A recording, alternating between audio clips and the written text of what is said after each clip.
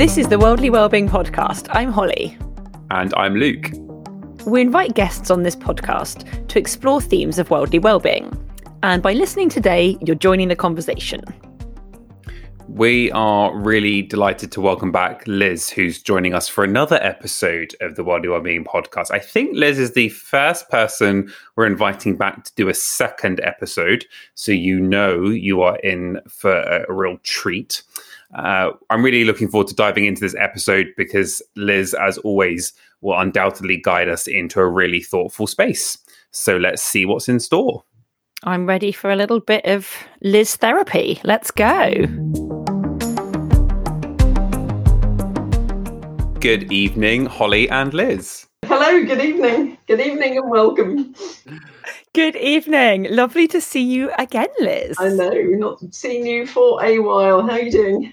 I'm doing really well. I'm happy to see your face again. Thank you. Love to see both. And yours, Luke, as always. As of course, I mean, that just goes without saying. And I was about to say, it's weird to be recording this of an evening time. When we said good evening, I was like, this is strange because it's a different context. Normally as much sunshine as we usually get in this country, but usually there is daylight, and we are recording it when it is very much, although it's only coming out 5:30, very much wintry, cold darkness outside. I feel a bit cocooned, but I'm also excited because I know that a conversation with Liz is going to make me feel warm and fuzzy. Yeah.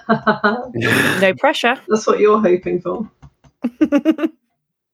So, Liz, it's really lovely to welcome you back. Thank you for joining us again. I was listening to our first episode with you earlier. I was doing my professional research bit and just reminding myself of our previous conversation. And there was so much that struck me from that. So, listeners, I would encourage you to go and take a listen again to that episode. But I just wondered, as we kind of move into our time together, what has been on your mind recently? What have you been thinking about? What have you been doing? Gosh, what have I been thinking about? I've still been a bit existential, I think, for the last year. What are we doing? Where are we going? What's important? What's not important? An upside for me of this pandemic has been the ability to move house and to finally put myself by the sea. So a great period of change for me. I'm very grateful that the change in, working patterns and commuting has enabled me to transfer my work online and has provided new opportunity. So, and I'm sure we all know of many people probably have been changing jobs or working out what they want and what they don't want. So always looking for the good in what at times has been an incredibly challenging and dark period, but always looking for that light and remembering that we need light and dark. We need the dark to remember the light, and we need the light, to connect with the dark bits. Life is those bits together, I think. I'm pleased you've made it to the sea, Liz, because there's something probably many listeners know. Luke and I were brought up in the same hometown, which is by the sea, and I think there's something that always sticks with you. I'm very much a city person, but I need to be by the sea several times a year, and there's something about that big expanse of nothingness. Well, not nothingness, but that clear view all the way to a horizon. Yeah, you can't beat that. I think also for me it's the rhythm. So I live opposite the river, so just noticing every morning, is the river in? Or is the river out? And then going round to the sea. What's the sea doing? And despite whatever I'm doing in my life, nature's still doing whatever nature needs to do. The moon is still pulling in those tides every day, twice a day. And that's been a really great way of just really feeling grounded, just knowing that there's something greater than us that continues to run as the background motor in a way. I just find that reassuring, and that helps keep me stable a lot of the time. Yeah, and for me as well, there's a kind of an orientation, an orienteering element to it. And I often joke that in London I get really lost because there's not a big body of water behind me. If I know the sea's behind me, then I know everything else is the other way. And that's a bit of a flippant remark, but it's true in a way. There's something about nature and the presence of things like the sea, or you know, huge great open fields or things like that are grounding and do help orient us, help us with our kind of sense of direction and sense of what you were just articulating about grounding, but also about then how do we move forward as well, like in what setting our direction of travel maybe. Nice. And sort of thinking about the rhythm, there's a rhythm to it. And then the interesting thing about that is that we're using something that in itself, nature is innately stable and unmoving, as a way for us to create movement or to journey. It's like that sort of... Yeah, so this sort of sense that I like to work with, I run these seasonal reflection workshops with a colleague of mine, Doug Montgomery. And the idea that we work with, as we were speaking the last time when we were on this call, is whatever's going on in nature is actually reflected inside of all of us. And I do feel that man, woman, human being has lost that connection. We think we're something different or better than or not connected with. And I think that's a really big mistake. And I think noticing what's going on with the seasons can just help bring us back to the now. So when the world is rocking and rolling again, which it is at the moment with all the talk around this new variant, just coming back to nature, coming back to now, coming back to this moment, not worrying about what's going to be said at 6 o'clock tonight or 9 o'clock tomorrow morning, but what's in this moment, I think is really important. Yeah, and that idea of nature and coming back to a better connection with nature so that perhaps we can better understand ourselves and others is something that I've been trying to kind of understand more of, particularly this past year with, as you said, the opportunities that some of us, not all of us, some of us have been presented to throughout the various lockdowns in the UK, been able to reconnect with different rhythms and different patterns of life and also nature. But also something that the kind of contemporary philosopher, thinker, writer, Charles Eisenstein talks a lot about in this idea of often the way that we try and fix the world's problems are by distancing ourselves from nature, by removing ourselves from the organic and the real and the kind of earthy. The way that we're trying to fix climate change is by coming up with new ways to sustain our current lives and keep them carbon neutral, when actually what we should be doing is, well, how can we restore ecosystems and how can we bring life back into small pockets of nature that in turn will have an impact? And I think we need to start asking those questions of ourselves too. Where are the ecosystems in ourselves, in our lives, that we need to tend to, that we're trying to fix with a magic kind of modern day technological wand, but actually they're suffering because of that? Yeah, and perhaps as human beings, we're not giving ourselves the chance to restore, repair, and recover because we're all too busy going on with the next thing. I'm kind of thinking, I was in the co-op the other day, and I think it was broccoli I was buying, and there was one packet of broccoli from somewhere like Suffolk and one packet of broccoli from Ethiopia or somewhere, and I'm thinking, how are these two things even possible in the same container? And what are we doing to the world, to get both of those packets into the supermarket in shore and by sea? Because we're just so focused on what it is that we want all the time that I'm not sure we're taking stock of, I don't know, what we've got and who we are.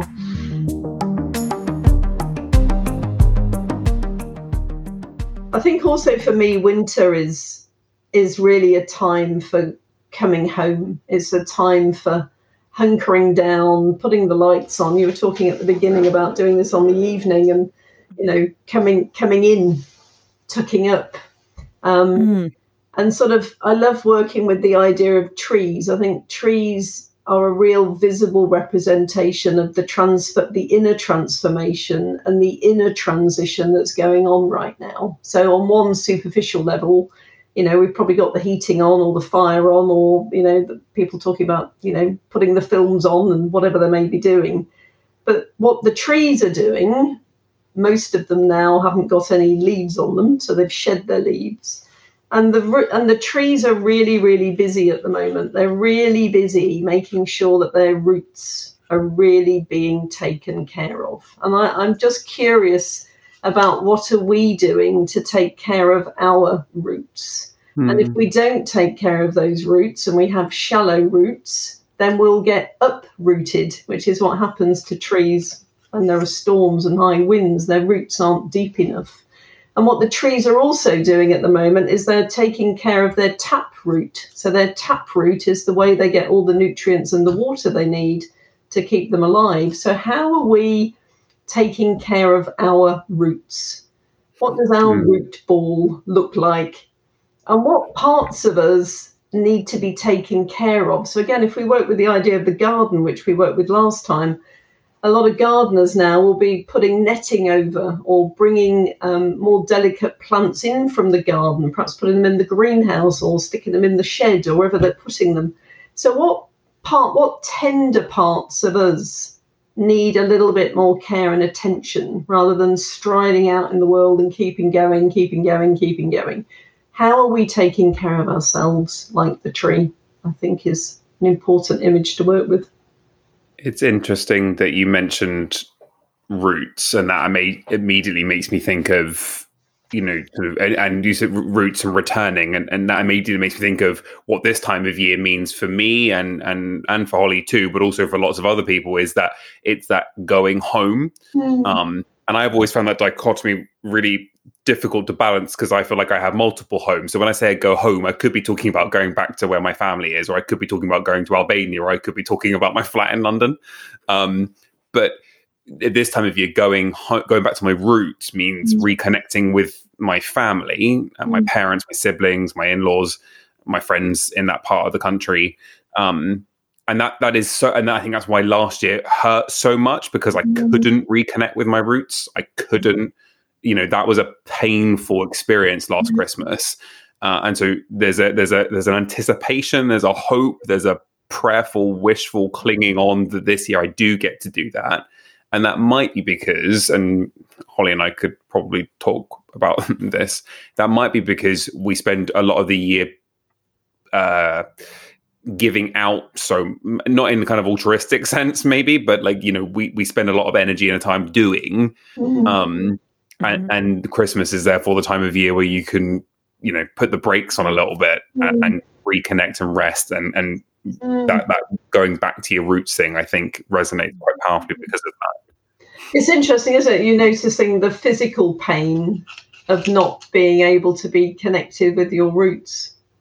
And I think that's interesting. I hadn't actually thought about that I also had a similar experience, like a lot of people probably listening to this, of not being connected. We're now threatened on the 20th of December with that happening again, and noticing what happens to us, that physical manifestation of not being able to be connected with our roots. And am I imagining this? Am I right in saying that trees communicate with each other through their roots? Yeah, they do. Which is also a really lovely. I love that trees do that, but it kind of ties in with what we're saying, that our roots aren't just for ourselves.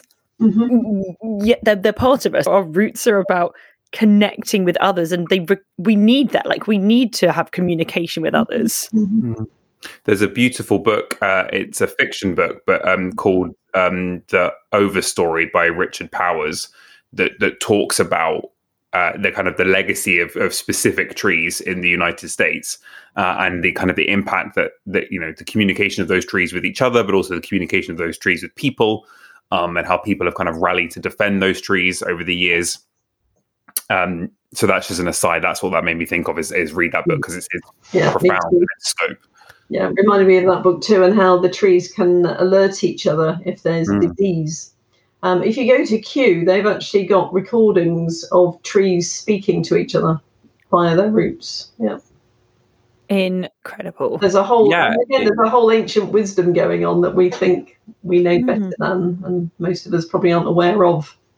Yeah, it's profound. And I think it speaks to that, the roots communicate where there's pain, or when there's fear or concern, or when the trees need to adapt and change. And actually, that's just what we've been articulating as well about our experiences of needing to go back to the roots, whatever they are for you. They might not be your family unit, whatever that looks like in your hometown. It might be something else.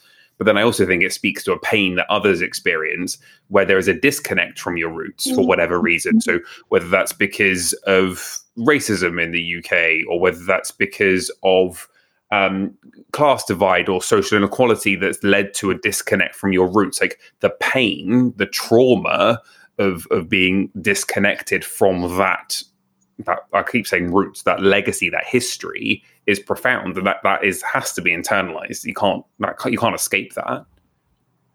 Yeah, and carrying that on perhaps is becoming even more present in society, as you and I, Luke, have been speaking for a while around the division in society. Not to be political and not to get into vaccinations, but there is a lot of division. There's a lot of difference of opinion.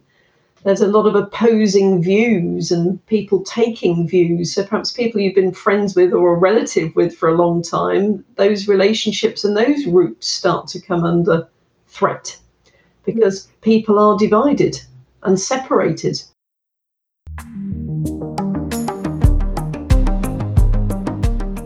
And when we need to take care of them, because when it's springtime and the blossom starts coming out and the leaves start reappearing, we need to be able to bear the weight of what's on the branches. So each season prepares us for the next season. And each season leads us into the season we're in now. So I also love this idea, it's going to be winter tomorrow, isn't it? The 21st of December. So we're truly going to be in winter. And just also noticing that we're approaching the end of the year. And this idea for me of gathering in, it's been another really difficult year for people. And I always say to people, just notice how far notice how far you have come and the things we're still being asked to do and the choices we're having to make or whatever we're having to give up, whatever it may be. But in amongst all of that, what are we gathering in? What are we really appreciating? What are we really grateful for? What's been happening in the previous 11 months that's allowed us to be here at the end of the year in month 12? So what are we gathering in and keeping hold of? I think a little bit working with the trees again, thinking about all the leaves that have come off the trees. What are we letting go of? What can we now set down? What don't we need anymore? What doesn't serve us anymore as we start a new season and we head into a new year? So what is our intention? What quality might we be wanting to take with us into 2022 to sustain us? And Liz, I'm just wondering if you have any thoughts or advice for it. I think it's quite easy for us to think, there will be a new season. And we often use that sort of language, which is, next year things will be better. It's a new chapter. And that sort of course, hope is good. But I think sometimes we must sort of rely on that. The next thing will be better. And we've kind of learned in the last 2 years that might not be the case. Mm-hmm. And I think I probably speak for a lot of people that there's a real, and we spoke about this earlier before recording, this feeling of maybe trepidation that maybe it's not going to suddenly be all better. It's quite unlikely to. So how do we wrestle with those? How do we wrestle with that? Interesting, isn't it? How do we wrestle with that? I always think having your New Year's resolutions for the year always seem like a really big thing to be deciding.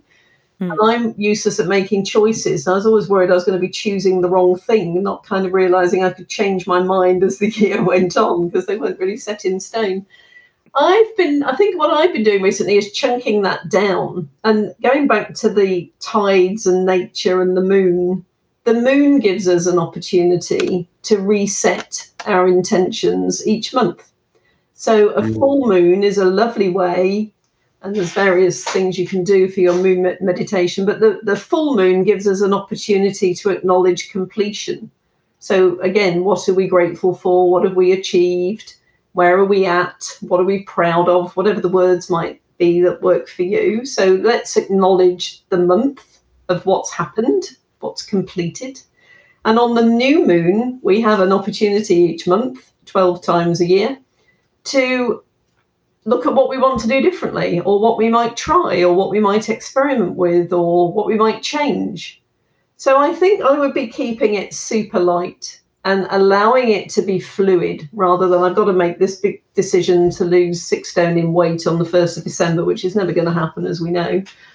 But just being gentle with ourselves. And I think even a friend of mine was saying that they set an intention of equality every day. So if their intention is to be, I don't know, joyful, they will ask Mrs. Amazon to play music that is related to that quality. And that's what they do to set themselves up for the day, of an intention, a light intention for the day, rather than this big ambition. I don't know if that helps. Yeah, I think that really does, because making things into more manageable chunks is, I mean, I find that quite helpful. Maybe not everyone does, but I think we need, when we don't know what 3 months' time, 6 months' time looks like, let alone, well, actually, we have no idea what next week looks like at this point.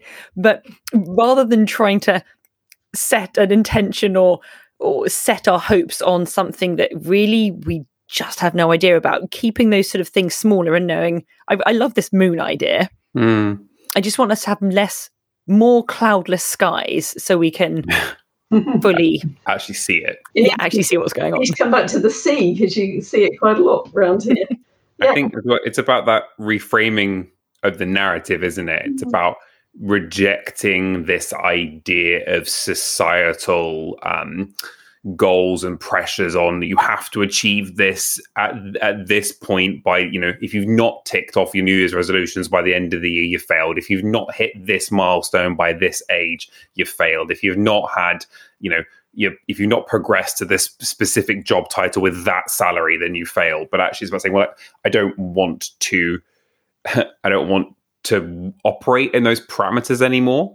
And what parameters are life-giving and healthy, what ones that enable me to flourish. And I'm someone that does need some level of structure and guidance. I value that, and I value having kind of something to work towards, but perhaps not reducing it, but taking it month by month or even day by day is a helpful framework. And I think, building on that, Luke, I think it's about being gentle. It's not about what everybody else wants us to do. It's about what's important and what we're comfortable with for ourselves.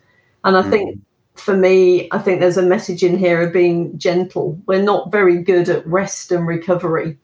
We're very focused on, if I'm on the sofa watching the telly, I feel my phone should be at the side of me. If I'm on the phone speaking to someone, I feel I should be also texting somebody else.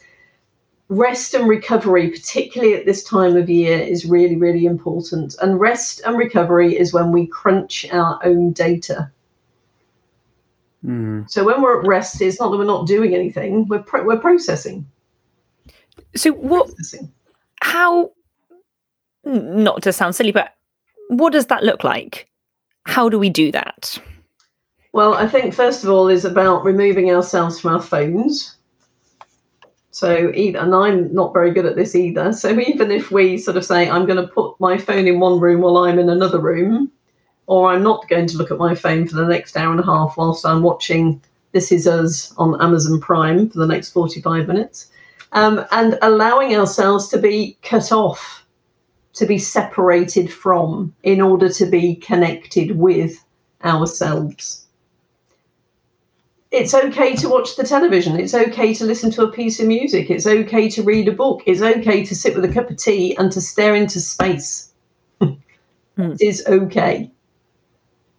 We don't have to be on this treadmill of I should be doing this and I should be here and I should go there and I should.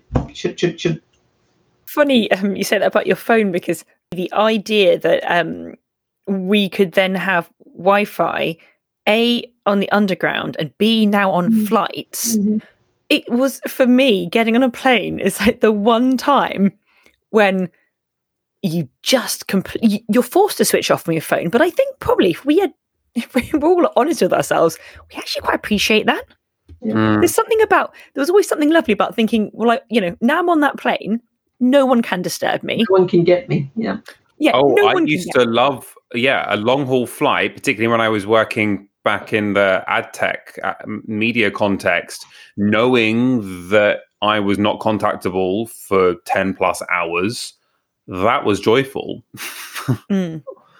So again, I think we probably come back into boundaries, don't we? So if the tube and the flight isn't giving us that anymore, what are my boundaries around when I'm on and when I'm off, and when I'm off for me? And what do I need? And different people need different things and different amounts of it.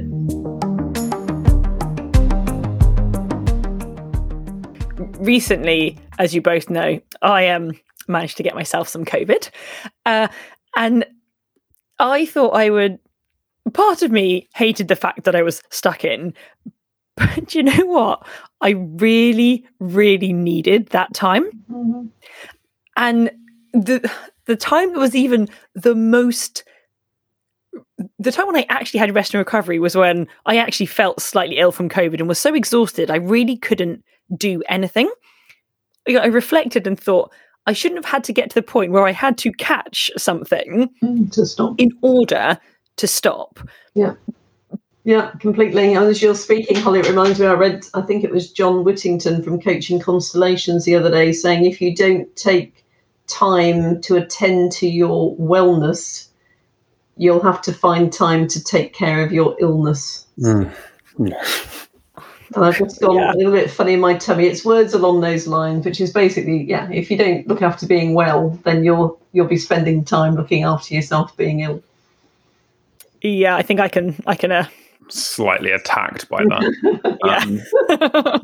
But I think there are a number of things popping for me in different contexts where I'm hearing things from different people, but also in books, in TV shows that I like, where there's almost like this societal unconscious blossoming of actually we're missing the mark here.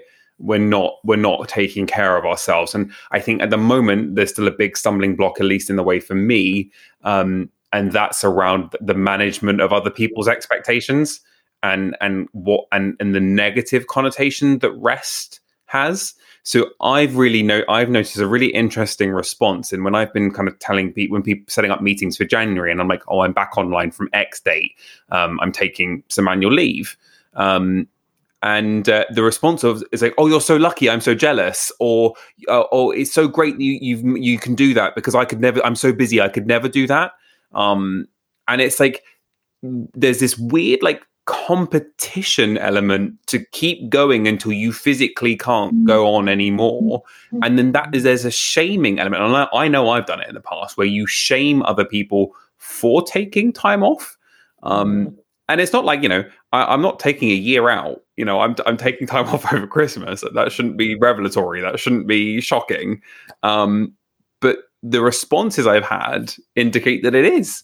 That it is almost countercultural now to take off more than a handful of days. And I feel like I have to justify myself for that. And it's bizarre. Yeah, it's not like, I must have a breakdown in order to have that time off. Or when people say, I never take a sick day. I'm like, love, what? Why? Like, you can't function properly if you're not feeling well. And, as someone who is now self-employed, I wish I'd taken more advantage of sick days. Yeah. I'm just, as I was going to say, I think there's also a sense of, what do you mean you're on holiday? Because there's nowhere to go. So, so almost the definition of, what are you doing then if you're not at work kind of has got a bit blurred. But that's also the question that I have to ask myself as well, is that when you live in a one-bedroom flat and you've been spent the last 2 years either you working from a one-bedroom flat as well, the space has taken on a whole new dynamic. So I'm like, actually, when I take time off, whatever that looks like, what do I do with it? How I can't sit and do nothing endlessly. I'm not wired that way.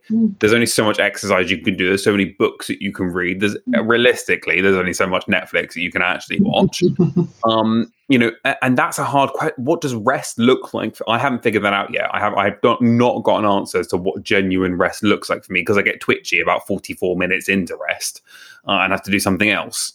And so that's, I don't think I'm going to unpack that in the next few minutes on this podcast, but I think that's a question that a lot of us might need to ask specifically for ourselves is individually, what does rest mean for me? And it probably won't look the same as rest means for Holly or rest means for Liz. It might have similarity, but it will look different. Yeah, rest might be going for a walk. Rest might be doing your yoga. Rest might be sitting with a friend having a cup of coffee. Rest might be spending half an hour extra in bed. Rest might be going to bed half an hour earlier. Honestly, I just quite like sitting and just staring into space. Well, that brings us into languishing. There was an article a few weeks ago around you're okay, you're not super stressed, but you're kind of not feeling quite right. And languishing seems to be the word that's coming into the mix right now, which is those moments I've just noticed I've been on the sofa for 15 minutes staring into space. I'm okay, but I hadn't quite realised I'd sort of drifted off somewhere. So languishing is good, I think. I think we just need to be kind. And I know that's an easy thing to say, but all these expectations, as you were saying, Luke, of other people on what we should and shouldn't be doing, what the government thinks we should and shouldn't be doing, what we think we should and shouldn't be doing, it's all too much. And I think again, going back to our gardens and our trees, is what are we making space for? And I think there's an element in here about making space for ourselves, because we get very overwhelmed by everybody else's agendas and expectations and lose ourselves a bit in there. And it's very easy to get lost, I think. And sometimes I've really noticed this, because I know from myself, I might have an opinion or a strong opinion on something, but that changes. And in the same way, other people's expectations will change. And I know it's an obvious reminder, but not judging ourselves by other people's opinions. Completely. And they may say in 3 months' time, I don't remember saying that to you, Holly. Did I say that? Did I say that? I thought it was a terrible thing you were taking holiday. And we hold all this value on these stories that people start projecting onto us. I mean, I think my invitation in this would be, what are they projecting onto you that they're not addressing in themselves?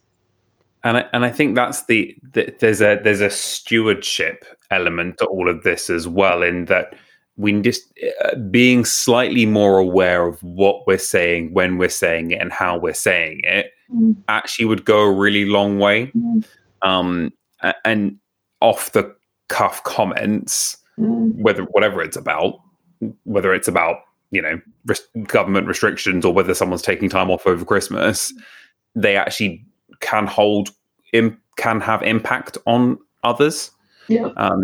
And actually, if, like you said, Liz, it sounds twee, but to come back to kindness, if we could just hold kindness as a guiding principle in how we say things, what we say and what we do, how we do it, then there might be less of this to unpack.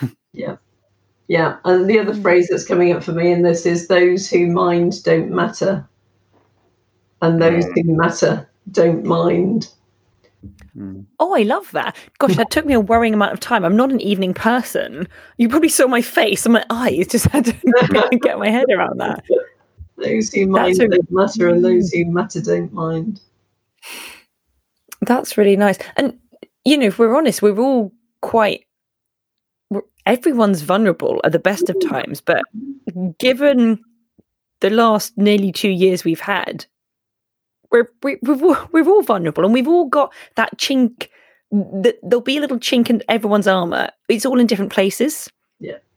But I guess that's, like you're saying, Luke, that just treating people with kindness, because you don't know how big that chink is, or where it is, or what it is, or which that they're carrying around with them today. You don't know, and we go around making all these projections and putting all these stories onto people when we don't know who we've been standing next to in the supermarket queue today, or who's been standing at the bus stop this afternoon. We've got no idea what's going on in people's lives. And that busyness element talks to that as well, because it's really, I've done this myself, but it's really easy to just open your mouth and, for reactions and words to come out that you haven't processed. You haven't just stopped to think before they come out. And that part of this kind of society and way of living that we've had for a while, it is almost pressured even worse now, because when we are out and socializing or working, there's so much in there that wants to come out quickly and make the most of time.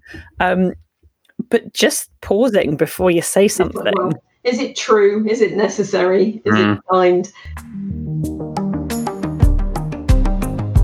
There's something that I kind of wanted to offer probably as we draw this particular episode to a close. And it's a poem that I think I've shared with you both at different times, but also that was shared with me again recently, that kind of just resonates with the kind of the winter period that we're in and the ending of the year, given that it's called At the End of the Year. But I think it might have some takeaways for people that tie into what we were talking about right now. So if you'll entertain me and kind of let me have this moment, I'll just share the words from John O'Donoghue, called At the End of the Year. As this year draws to its end, we give thanks for the gift it brought, and how they became inlaid within, where neither time nor tide can touch them. The days when the veil lifted and the soul could see delight, when a quiver caressed the heart in the sheer exuberance of being here. Surprises that came awake in forgotten corners of old fields, where expectation seemed to have quenched. The slow, brooding times when all was awkward, and the wave in the mind pierced every sore with salt. The darkened days that stopped the confidence of the dawn. Days when beloved faces shone brighter with light from beyond themselves, and from the granite of some secret sorrow, a stream of buried tears loosened. We bless this year for all we learned, for all we loved and lost, and for the quiet way it brought us nearer to our invisible destination. Beautiful. Thank you, Luke. And just noticing those words, kind of really reflecting back what we've been talking about. Yeah. Thank you. Beautiful. Thank you, Liz, for your time with us again on the World Wellbeing Podcast. It's one of those things where it now has opened up so many avenues of so many other conversations, but we'll save that for another episode. Yeah, but thank you for joining us, Liz. Thank you for inviting me. Thank you, and take care of your root balls and noticing what you need to pay attention to. Yeah, let's go tend to our root balls then, everyone. Yeah, exactly. Great. Go well, both of you. Well, I don't know about you, Luke, but actually recording a podcast in the evening and recording something with Liz has just made me feel just so ready to sit and just be.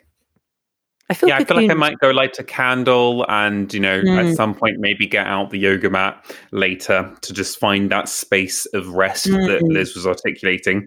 But I also think it does prompt some quite difficult, niggly questions that actually many of us might want to start asking of ourselves more deliberately around those things that we're unpacking. And I think there's a kind of a surface level that you can take from this episode and sit with gently, but also perhaps some more rigorous work that we might like to do with ourselves to kind of unpack that a little bit more.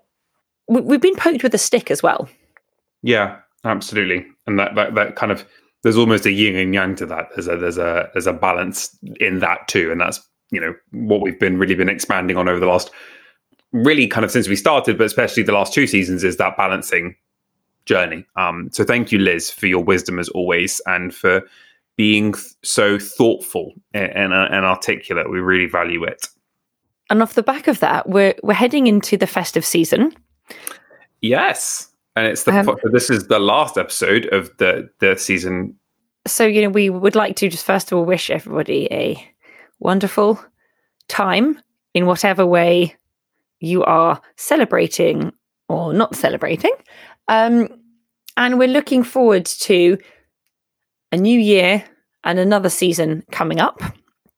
Absolutely. I completely echo that.